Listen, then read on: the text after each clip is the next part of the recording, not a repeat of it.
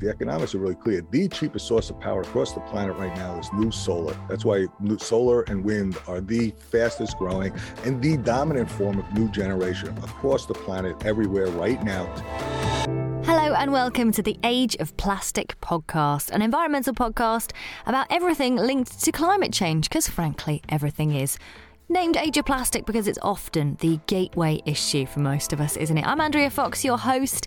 If you haven't caught up with the first episode from this series, that was last week's episode with Jeremy Lang from Peeler, talking about cutting out the garbage man and dealing with all of your compost at home with their new Lomi, which is being created as we speak.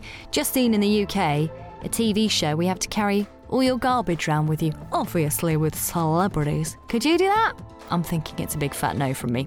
Coming up on the show today, new this series, my guilty consumer section of the show, all about armpits today, and the good news section. But first, on to today's guest.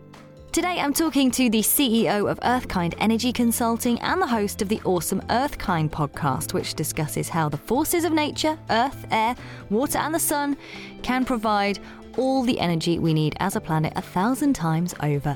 That guest today is Ron Kamen. Find out from Ron today how efficient we are when it comes to our energy, the best flavour of clean energy, hydro, solar, thermal, tidal, wind, what's behind the energy issues that we're experiencing at the moment. There is a gas shortage here in the UK currently, which is rising prices, and other issues including an issue at a fire at a station that brings over electricity from the EU. We talk about extreme weather. We also talk about carbon capture technology and what to look out for when picking a clean energy provider, plus the Code Red Climate campaign, which Ron is backing. Here is my chat with Ron Kamen, a clean energy thought leader. And here he is describing his experience in the energy sector. Sure. How much time do you want to spend? You've done quite a bit, I know. Give us the headlines. Yeah. So I've been doing clean energy for all my career, over 3 decades, actually. And I started out as a community organizer and working with people, senior citizens primarily on fixed incomes, who were literally shutting down chunks of their homes because they couldn't afford to heat and eat. The price of energy was going through the ceiling. We were at that time phasing in the cost of the nuclear power plants, and energy that was supposed to be, quote, too cheap to meter, unquote, had cost overruns that took it from a few $100 million to $1 billion to at $4.2 billion. We got consumer caps put on the cost, and at $7 billion, it bankrupted a number of different utilities, including the Long Island Lighting Company, which then got taken over by the government because they couldn't afford to not have an entity that would provide electricity on Long Island, which has over 1 million people there. So I started out as a community organizer, working with people to fight unfair and unreasonable utility rate increases. And over the years, I became an energy policy expert. I started working and finding out more and more about energy. And then I had folks who were living near landfills who were looking at the work that we were doing on energy and saying, hey, these landfills are polluting our water supplies. Can you help us deal with this issue? And eventually I realized that energy and the environment was what made my life tick. It became my mission in my life. I realized very clearly that energy is so central to everything we do. It's a key to hole in the ozone, deforestation, toxic and nuclear waste. It's basically all the climate disasters. 90% of it is just from the energy we're consuming. So I became an energy and environmental guy, and I started working to set up clean energy policies, and then rolled out clean energy programs. And for the last 2 decades, I've been working with businesses, nonprofits, communities, municipalities, and figuring out how to make clean energy transformations that would have a positive environmental impact, but also save them money. Because I think ultimately, to really be sustainable, we have to figure out ways of making it cost effective for people. And I've been lucky enough all my career to help people do that. And I love making that happen. So yeah, it's amazing. And if people do want to pick your brains about all your knowledge, we're going to get to how you can contact Ron at the end of today's episode. But in all of that experience, I wanted to ask you how you think our energy consumption has changed and what do you think is likely to happen to it in the future?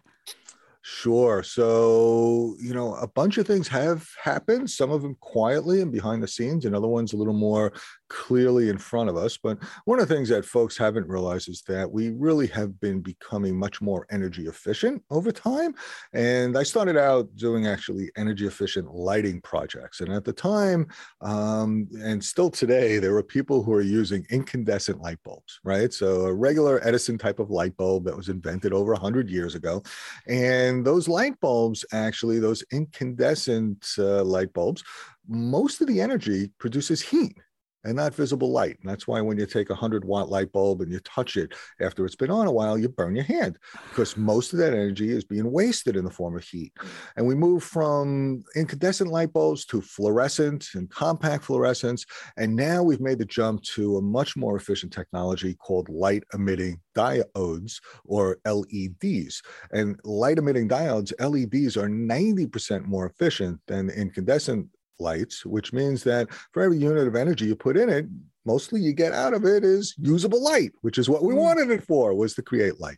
So that type of efficiency has gone on in the lighting industry, but it's also gone on in the heating industry, cooling, and to a certain extent in the automotive and transportation industry as well, where we've made great strides in being able to deliver the same output, but using a lot less energy as the input. So efficiency has been a tremendous change over time. People don't realize it, but we produce the same amount of economic output using half the energy that we used to use to do the same thing. So that's been a tremendous thing to watch.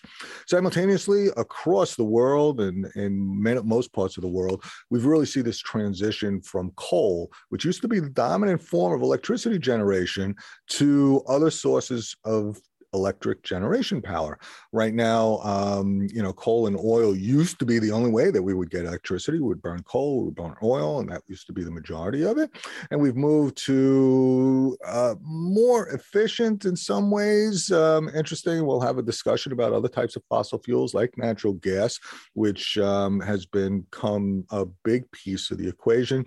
Nuclear is still out there, and we could talk about that. Not really a fossil fuel, but definitely a less renewable resource. And there's a host of different issues that comes with that. But the fascinating thing, I think, is that in this last decade, what we've seen is the renewable forms of energy just come onto their own. So we've seen wind and solar power, and in particular solar power now, the price has come down so much that it is actually the leading source of new generation everywhere on the planet, because it's the cheapest form of electricity generation now. And we've got in the power of that sun, that little ball up in the sky, that little nuclear power plant that sustains all life in this part of the universe, we've got more energy than we can conceivably use. Thomas Edison said, quote, "What a source of power. I hope we don't have to run out of gas and oil before we start using that." And now we're getting to the point where we can, and it's become the cheapest source of power on the planet. And that's amazing to see, is those sources of renewables coming. So, seeing a lot of because it has to be workable, doesn't it? Like you say, it has to be affordable for the average consumer. Yeah, I mean, it's all great to be clean and green and to pay a little bit extra to help start things off. But ultimately, if we're going to have the changes that we need, we have to be able to save money.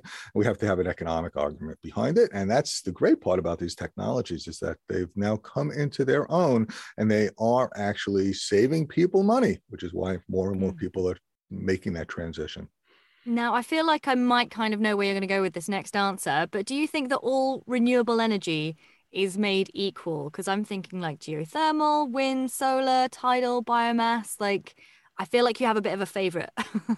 Well, so look, all of it ultimately comes from the sun. So when you can tap right into the power of the sun, that's really the source of all energy on the planet, right? And when you take a look at how does that impact, the sun generates the energy and the heat that actually creates the wind. So that creates the wind power. And if it wasn't for the sun, we wouldn't have liquid water. So that's water power. And if it wasn't for the sun, we wouldn't have a planet to live on. So, in some sense, all life and all energy really comes from the sun ultimately. And biomass is really the accumulation of solar energy over time in dead creatures that then wind up in the earth.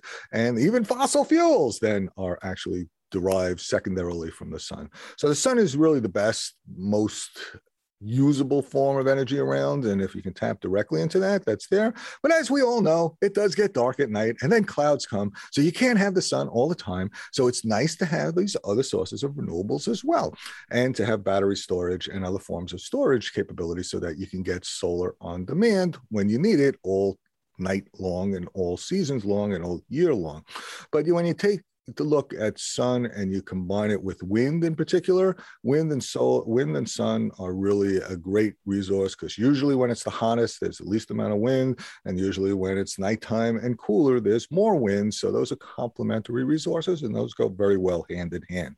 Water power or hydropower was the resource that humanity invested in particular last century, but it's been around for hundreds and hundreds of years and even longer, where we did things like mills, et cetera, off of water power. So that's a great resource where you can use it. The challenge with hydropower is that to do it in scale, you generally have to do some amount of building up dams. And when you do those dams, you have impacts on communities. And that becomes somewhat of a problem, especially when you take advantage of indigenous peoples who are living on those lands and living off those lands, and then you're wiping them out. That's not a good thing.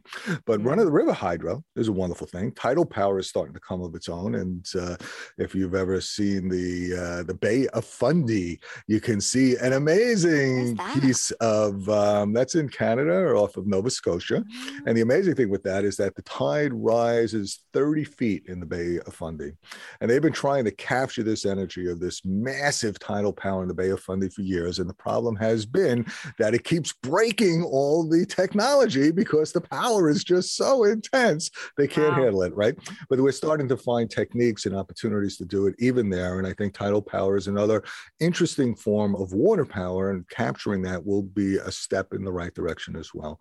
But ultimately, everywhere on the earth, there's some amount of sun. And when you can capture that sun and use it, it's great. Everywhere on the earth, there's a certain amount of wind. And when you can capture it and use it, that's a wonderful thing as well. And so, yeah, my two favorites are solar and wind power, with some amount of hydro, water power where you can use it where it makes sense.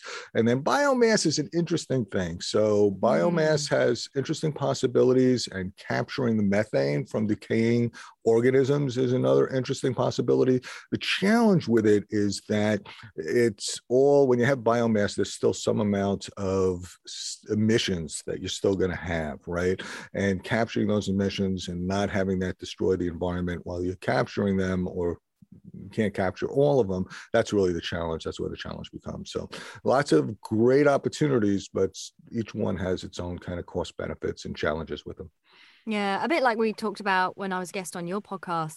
It's a little bit of everything. There's not one solution. We're not just going to go everything to solar, because that's not the way the world works. It's this sort of blend, and that's kind of what our energy, at least in the UK, has been like. It's been a blend of lots of different energy sources for a while, but we have rising gas prices now here in the UK. And I wanted to talk to you about this. We're having warnings of shortages, despite our Prime Minister here saying all our electricity will come from clean sources by 2035. We've had some issues here. In fact, today on the news, a glass production factory, which lots of people might think, well, I'll use glass instead of plastic. They need a lot of heat. They're using gas to make their glass. And I think they said their bills will go from £40 million to £100 million because of this issue.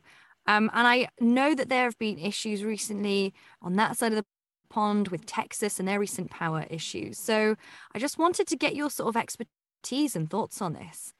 Yeah, it's a really interesting and fascinating time, right? So in this transition, we need to make this transition, first of all, just to be really clear.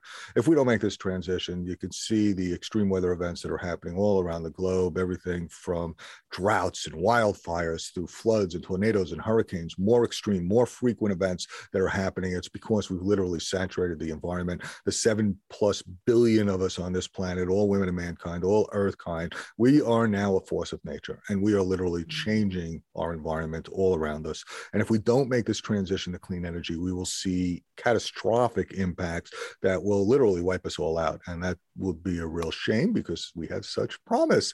And both you and I, and then all the rest of us we humans, were just getting to know each other. We're just like starting, right? And then we have our kids and our grandkids that we want to actually have a future. So first, we've got to make this transition. But the challenge in the transition are the birth pains of any new change, right? And that's kind of what we're seeing, is that we're seeing folks on the one hand start to make the transition, and there's wonderful things that are happening there. On the other hand, as we make this transition, there's going to be these burps, blips, whatever you want to call them, that will be problematic and that we have to deal with. And one of the transitional strategies that I think is there, and I'm just having a podcast come out in the awesome Earthkind podcast, is about capturing the carbon that are coming out of these large manufacturing facilities, and then capturing that, taking it out of the atmosphere so it's not going in and creating more problems, and then actually turning that into usable substances that we can use. And one of the biggest places, which is fascinating to me, is that when you take a look at the total carbon output of humanity at this point, it's about 40 gigatons. So that's 40,000 million tons a year of carbon that we're producing. Massive. It feels right? like a lot. It seems like a lot. I don't know the zeros on that. I feel like that's a lot. It's massive. It's massive, right? It's huge, right? And we've got to take it out, because if we get another 10 years of this going, we're going to hit different tipping points. It's going to be really catastrophic. Fascinating other side of things, which came out in this most recent podcast with some guys out in California that now have a Blue Planet systems corporation, that basically is realizing that across the globe, we have 50 gigatons worth of cement that we use every year for our buildings and our roadways and everything else that we're doing. So 40 gigatons of carbon, 50 gigatons of cement that we're already using. We're digging up limestone. We're digging up things like in the cliffs of Dover, this carbon which basically microorganisms took the carbon out of the atmosphere and mineralized it, right? And that's what the cliffs of Dover, the White Cliffs of Dover are. That's what limestone is. The main ingredient in cement is limestone. And it's this same type of aggregate that's made up primarily of carbon. So if we can take things like the glass plant and like other power plants that are spewing massive amounts of carbon out in the atmosphere, capture that carbon and turn it into cement, now we already have a clear pathway. We're already using, instead of digging it out of the earth, we can just capture it from these plants and use it in cement. We can start to encapsulate that and have an impact on that. So that's an interesting technology, because it basically takes advantage of what we're already doing. There's already spending that we're doing. Instead of digging it out of the earth, we're now capturing it from other processes. And as a transitional strategy, it's a great step in the right direction. And we need to do more of that, right? We need to do that across the board with every piece. And the reality is that, look, if you're on fossil fuels, your costs are going up. No doubt about it. That's just a fact of the matter. It's just going to keep going up because it's a limited resource, and it's going to get, as we get a more carbon constrained world, and people keep realizing that, gosh, all these tremendous events are costing us in human lives. They're costing us in misery. They're costing us in finances. We had in the United States $22 billion extreme weather events last year. It was the most in history so far. We just had another one with Hurricane Ida. It was a $50 billion event. Boom, just like that. $50 billion worth of economic damage. We can't continue going down this line. We have to make this transition. So for folks like your glass plants, look, get to renewables. Period. The cheapest source of power, and it keeps getting cheaper and cheaper because the more we use, the cheaper it gets, are renewables. It's solar and it's wind and it's battery storage that's starting to come, so we can have it on demand. Will it be difficult for a glass plant which uses major amount of energy and heat to do? Yeah, it's definitely going to be a step. It's going to be a transitional strategy, but those strategies are starting to happen in every industry across the world. We talked a little bit when you were on my podcast about, there's no planes yet. There there are starting to be planes that are being run on solar, believe it or not. Can't wait for that. They're only doing a few hundred miles right now, but there are planes that are starting to do it. It's major. It's massive. And then you take a look at renewable hydrogen and the fact that, when you take water, it's H2O, right? It's hydrogen and oxygen. When you take solar and wind and other forms of renewables and you crack water into hydrogen and oxygen, now you've got hydrogen that you can put back into a fuel cell. And that's what we've done with the space program for years, is use fuel cells, which is hydrogen and oxygen, and use it to combine. And the only output you get is electricity and water. Golly, what a nice, wonderful thing, right? So that completes the cycle. And I think folks are starting to realize that we can do this with all different ways and industries and make this happen. And we're going to make it happen. We have to make it happen. Yeah. I mean, those stats about the environmental cost are really quite shocking. And I think it is important to make the economic argument, I think, for this, because it's really quite clear now to all of us. And I was going to ask you what you think the biggest risk to our energy supply is, but I'm wondering whether you kind of answered it in that last question, because it's remaining on fossil fuels. Would you say that's right? Absolutely. No doubt about it. I mean, and, here's just the other side of the equation too, just to go, because first, there is priceless pieces of this, which is that if we don't make this transition, we're gone. And, what value do you want to put on your life and your kids' lives and everybody else's, right? So that's the priceless piece of it. But when you look at the economics are really clear. The cheapest source of power across the planet right now is new solar. That's why new solar and wind are the fastest growing and the dominant form of new generation across the planet everywhere right now today, because the cost has come down so much. There's amazing statistics that are happening out all over this country and all over the world about how cheap solar has gotten, how cost effective it is. And that's a wonderful thing. But then you look at the economic arguments, right? So the fossil fuel industry is like, oh, we employ so many people. And if you get rid of us, oh my goodness, the impact on the environment and on the economy and yada, yada, yada, right? So in the United States, and I don't know the statistics in your part of the world, I'm so sorry, but you can take a look at it. But in the United States today, there are 3 times more people employed in clean energy than in the fossil fuel industry. We have over 3.2 million Americans that are working in clean energy, everything from efficiency through clean electricity generation, through heating and cooling, through electric vehicles and clean transportation. 3 times more working in clean energy today than in the fossil fuel industry. And we're just getting started.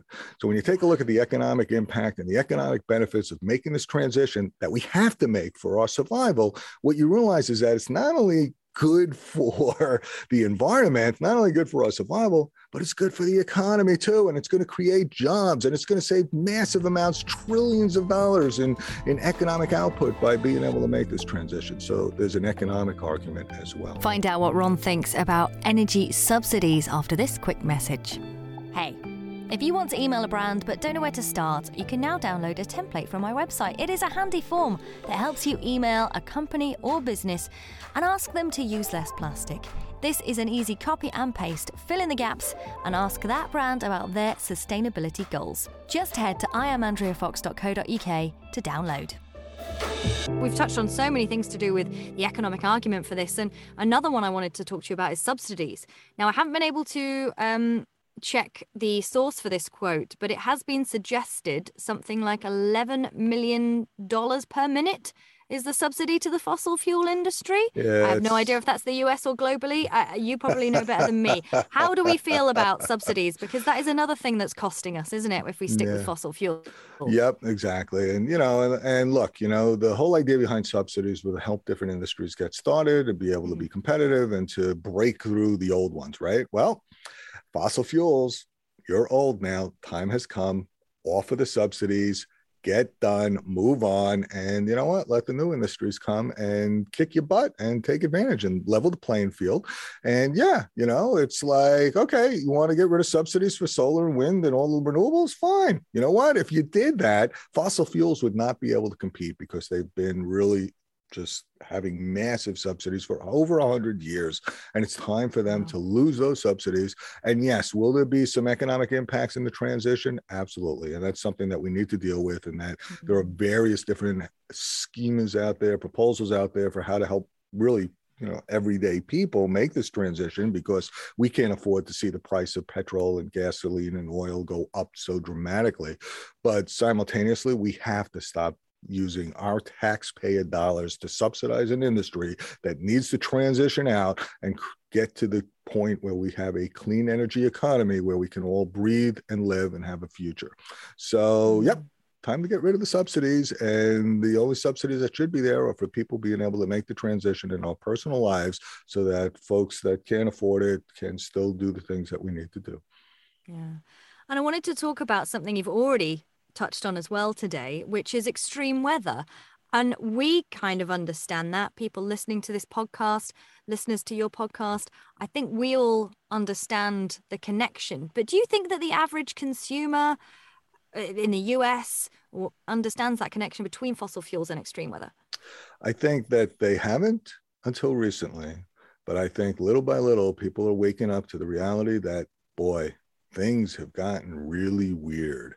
We are talking about weird weather where in certain parts of this country, in certain parts of New York, we're seeing 7, 8, 10 inches of rain within an hour that just creates massive amounts of floods where supposedly 100-year storms or 1,000-year storms are now coming like every other year or two. It's been really weird. And this weird weather, I think, is waking more and more people up to the fact that things are not right.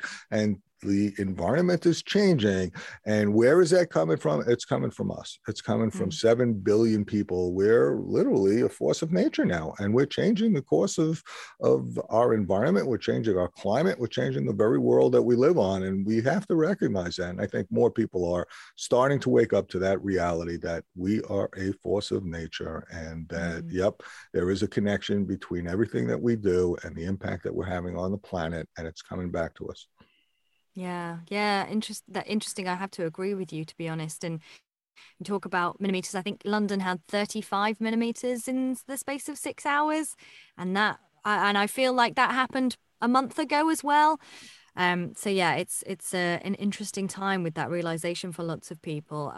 I wanted to ask as well, when it comes to energy, not wasting energy as a consumer, have you got any tips for us? Sure.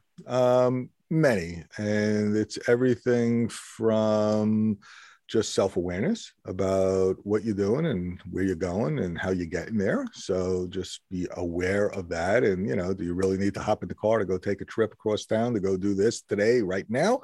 Or can you wait and do one trip later, which combines a bunch of different things? So that's just a simple, easy way.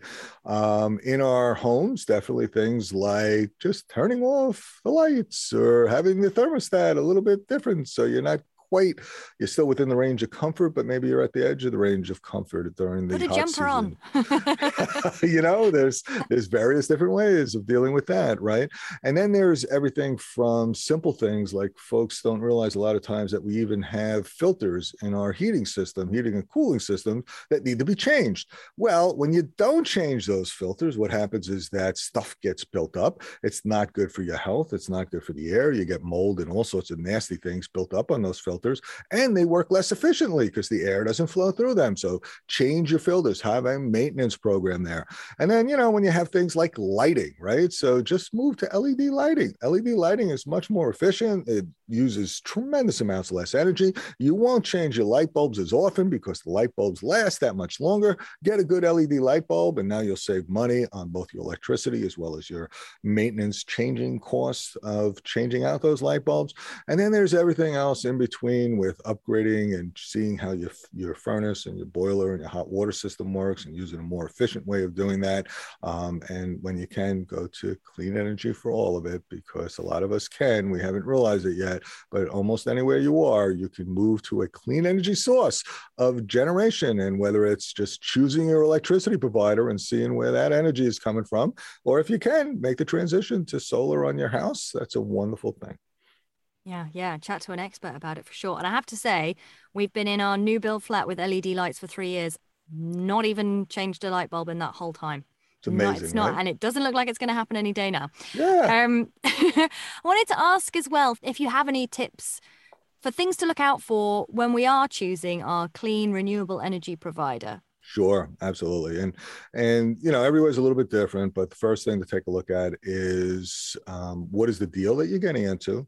How long does that particular deal last? So what you don't want to do is wind up switching your provider and then find out that you're locked into a long-term program, and that great deal that you got for the first month, in the second or third month, all of a sudden it looks a lot different. So first, take a close look at your agreements and what do they say and what are you getting yourself into, and just making sure that that's good.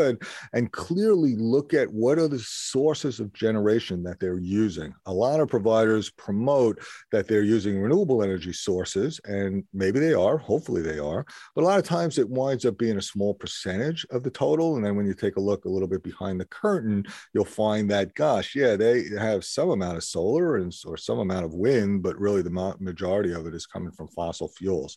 So you want to take a close look at what are those energy sources that they're claiming and actually producing. Depending upon where you are in the world, there are various different consumer organizations that help you take that look and make sure that people's claims are real. But the first thing is to just look at what they're saying. Is it 100% renewable? What are the sources of that power? How much of it is from the air, the water, the earth, or the sun? How much of it are those awesome forces of nature versus how much of it is actually fossil fuels behind the scene? And then what is your out and what is your long-term contract look like if it's a long-term contract, or can you get out of it if it is a long-term contract? What are the penalties if you wanted to get out? So a few different consumer tips there to just keep an eye and take a look at and make sure you know what you're doing. Excellent, excellent. I think the time has probably come to ask about your Code Red Climate, Code Red Congress. Tell us a little about this. How can people get involved? So in the United States right now, but it's the same all across the globe, is there are various different initiatives that are being proposed. In the United States, there's an initiative called Build Back Better. And what it is a multi-trillion-dollar investment into clean energy, into an advanced civilization in the United States to take us off of fossil fuels and help us make this transition to clean electricity, clean heating and cooling, clean transportation across the board. So the climate crisis, and that's what the hashtag Code Red Climate is all about, is an international effort actually to focus in on the climate and to get every government to make the policy changes that we need. In the United States, it's Code Red Congress, which is a website that can help you reach your elected representatives, whether that's your congressional people or your United States senators, and urge them to take this policy step to build back better, to invest in an advanced economy that would be clean energy based, that will help us make this transition. So Code Red Congress for those in the States, across the world, hashtag Code Red Climate. And you'll see many artists and musicians and other folks that are supporting this effort across the globe to help make this transition that humanity absolutely has to make happen if we're going to survive. Amazing. Thank you so much for that, Ron. We always ask our guests 2 questions. We've come to that point already. So we are the Age of Plastic podcast. It's a good material, but we've just used it completely the wrong way, and now it's caused so many issues for us. But is there an item made of plastic in your life that you are thankful for? Yes, indeed. And it happens to be this one right here, which luckily I took advantage of. So this one is a reusable water bottle, which is fantastic, right? So it's no longer single-use plastic. It actually comes from my friends at Reverb.org, which I did a podcast with. Reverb.org is an international nonprofit organization based out of the States, but it works with musicians to lead the way on climate and on environmental issues. And part of what they do is they sell these nifty little reusable bottles, which are great. They got a little thing on them. They just keep it all that's nice gym and safe. Perfect, isn't it? It is just wonderful, right? And you'll see some major musician and artists that use this these reusable bottle. This one happens to be done by My Morning Jacket, which is an interesting musician group. Yep.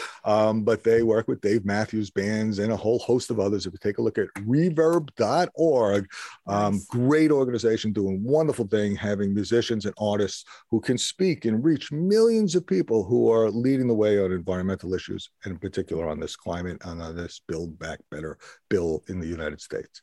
I love that. And the Global Citizen, talking of like music and climate, that was another great example of bringing all of these industries and things together. Everything is connected, as I always say. Absolutely. Ron, final question for you then. Your environmental hero, please. Boy, There are a great many of them, but one of my mentors and my hero is a guy named Dennis Hayes. And most people have never heard of Dennis Hayes. They have no idea who this guy is. But in the United States in 1970, he was the lead organizer for a little project that he then took worldwide, which is Earth Day. And Earth Day has now become the largest secular holiday in the world. It's celebrated on pretty much every country across the planet has some type of Earth Day events. And Dennis has gone on, in addition to helping to create this international Earth Day movement across the whole planet, he also runs an organization in Seattle, Washington, which in the United States has the least amount of sun of any of the 48 contiguous states in the country. And in Seattle, Washington, with his nonprofit foundation, he built a building, a 6-story tall building, and was told that he couldn't make it become a net zero energy building. And not only did it become a net zero energy building, being powered by solar, geothermal heating and cooling, energy efficient lighting, water saving faucets and toilets and all sorts of things, but it's actually a net energy generator. So it's regenerative, this 6-story building in Seattle with the least amount of sun of anywhere in the continental United States. So Dennis has been a longtime hero of mine. I first met him when I was an organizer of Earth Day 1990, and he had at that point 200 million people across the planet being organized. Now there's over 1 billion that participate in Earth Day events every year. And so I would have to say that Dennis is probably my one environmental hero who leads the way. There's many others. They're all of us in our own way are environmental impactors, and I am so pleased to meet you doing your work and this podcast to help raise the issues. And I think it's all us little folks who make a tremendous difference. But yeah. So glad I got a chance to chat to Ron. You can find out more about his awesome Earthkind podcast, including how to turn carbon into concrete, which you mentioned there, and talking to the founder of Reverb, bringing climate and live music together. They're just some of the latest episodes. If you want to delve into more energy issues with Ron, and all the details of how to get hold of him, as always, in the show notes.